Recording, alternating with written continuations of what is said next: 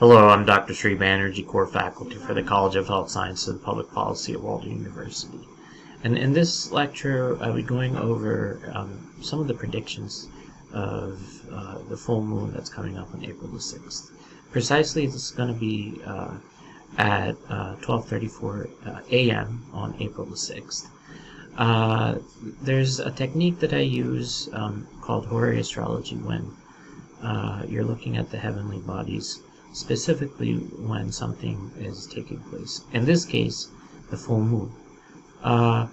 So for starters, we can look at the full moon. Of course, this is always an opposition, a tension.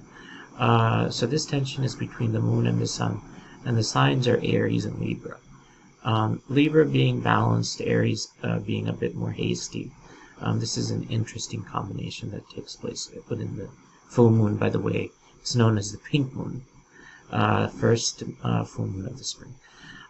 So the ascendant is in Sagittarius, of course, the centaur, and kind of being Sagittarius is kind of a headstrong kind of sign, and Jupiter is the ruler of Sagittarius. So it's from previous astrological lectures, I've told you that not only the ascendant is important, but also understanding where the ruling planet is.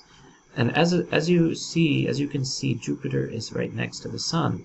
So there's an exact sort of effect of Jupiter on this full moon, accentuating. Usually they say it's 3 times more than normal. For instance, emotions. That is accentuated through Jupiter.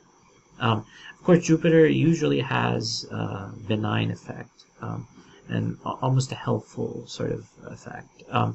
So again, this is in the midheaven, the moon, the sun, which usually you would think the other way around, but the sun is near the in the 4th house. So the midheaven is actually something that might not have been necessarily revealed is revealed. And then there's also good to look at the sign of the moon. And the sign of the moon is Libra, which is ruled by Venus.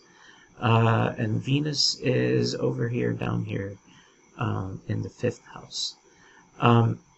So, and then this is kind of adjacent to a personal planet, or outside planet, which is Uranus. So if I look at this prediction, I know I've given you a lot of technical jargon. I see again all the planets basically on the below the horizon. So a lot of potential planting taking place, literally of the seeds, and figuratively of things that you want to start. And then the moon is using some of that emotion and kind of your past experiences to drive your career and collectively kind of make progress, whether it's through countries interacting or even at the community level, social level. So I hope this will help give you some insight as to how this applies to your own life. And this is usually a 30-day reading for the cycle. Thank you for listening.